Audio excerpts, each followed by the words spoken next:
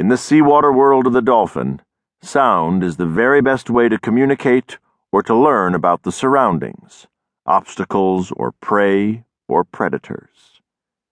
Scientists have studied two kinds of sounds that are a big part of dolphin life. One kind is a whistle, usually a few seconds long and in many different patterns. Among its many whistles, each dolphin has a special pattern, like a signature, that it uses to tell others where it is. A very different dolphin sound is the click.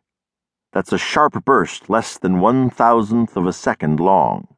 It is mostly ultrasonic, or with a pitch too high for human ears, and used for sonar. By making that loud click and listening to the echoes, a dolphin can find out a lot about what's out there. That works especially well in water, where sound travels about 5 times faster than it does through air. An echo may contain a lot of information. The direction of the echo tells the direction of an object that reflected the sound. The time delay tells about the distance the click traveled plus the distance for the echo to travel back. And the details of the echo may tell about what kind of object reflected it. Dolphins are so good at using their sonar that lots of studies have been designed to find out how they do it. A sonar game. As in most studies of animal abilities, scientists first teach the animal a game that it can play over and over. When scientists study dolphins, the game usually is designed to tell about how they use sonar. The illustration below shows a dolphin in a floating playpen specially designed for the game. The best way to understand the game is to imagine that you're playing it yourself. You be the dolphin, and I'll be the trainer helping with the game. You're blindfolded by rubber eye cups so that you can tell what's around you only through your ears. You've been trained to start in a special position with your head in a hoop, as shown in the illustration. A game trial starts when I pull a string and lower a sound-blocking screen out of the way. That's your cue to start making clicks and listening to their echoes. Detecting the target. Today's target is a 4-inch steel ball, but sometimes it may be much smaller. It may be hung at some measured distance in front of you. In the illustration, it is about 10 feet away. My job is to control the target. It's suspended by fishing line so I can pull it up out of the way.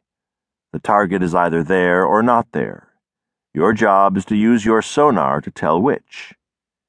If you hear an echo from the target, you swim up and push the right paddle to say, "It's there." If you can't hear any echo telling about the target, you swim up and push the left paddle to say, "No, it's not there." If your choice was correct, I press a buzzer that tells you to come up for a snack. For a dolphin, that's a tasty fish. If you've made the wrong choice, there's no buzzer and no reward. You just swim back to the hoop and get ready for the next trial. At first, the game seems too easy. You can always hear echoes when the steel ball is there, and you never make a mistake when the target is not there. The game gets harder as I move the target farther away and the echoes become weaker.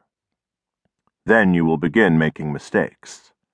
I move the steel ball way out to 230 feet, about 3/4 the length of a football field. At that distance, you can detect it only 9 times in every 10 trials. Now, every extra small distance makes the echoes harder to hear. At 240 feet, you are correct in your echo detection only about 5 times in every 10 trials. Mysteries of Sonar. Our game was taken from a book by Dr. Whitlau Au. He played the game for real with a dolphin named Sven in Kaneohe Bay, Hawaii. The illustration I used was taken from one of his experiments.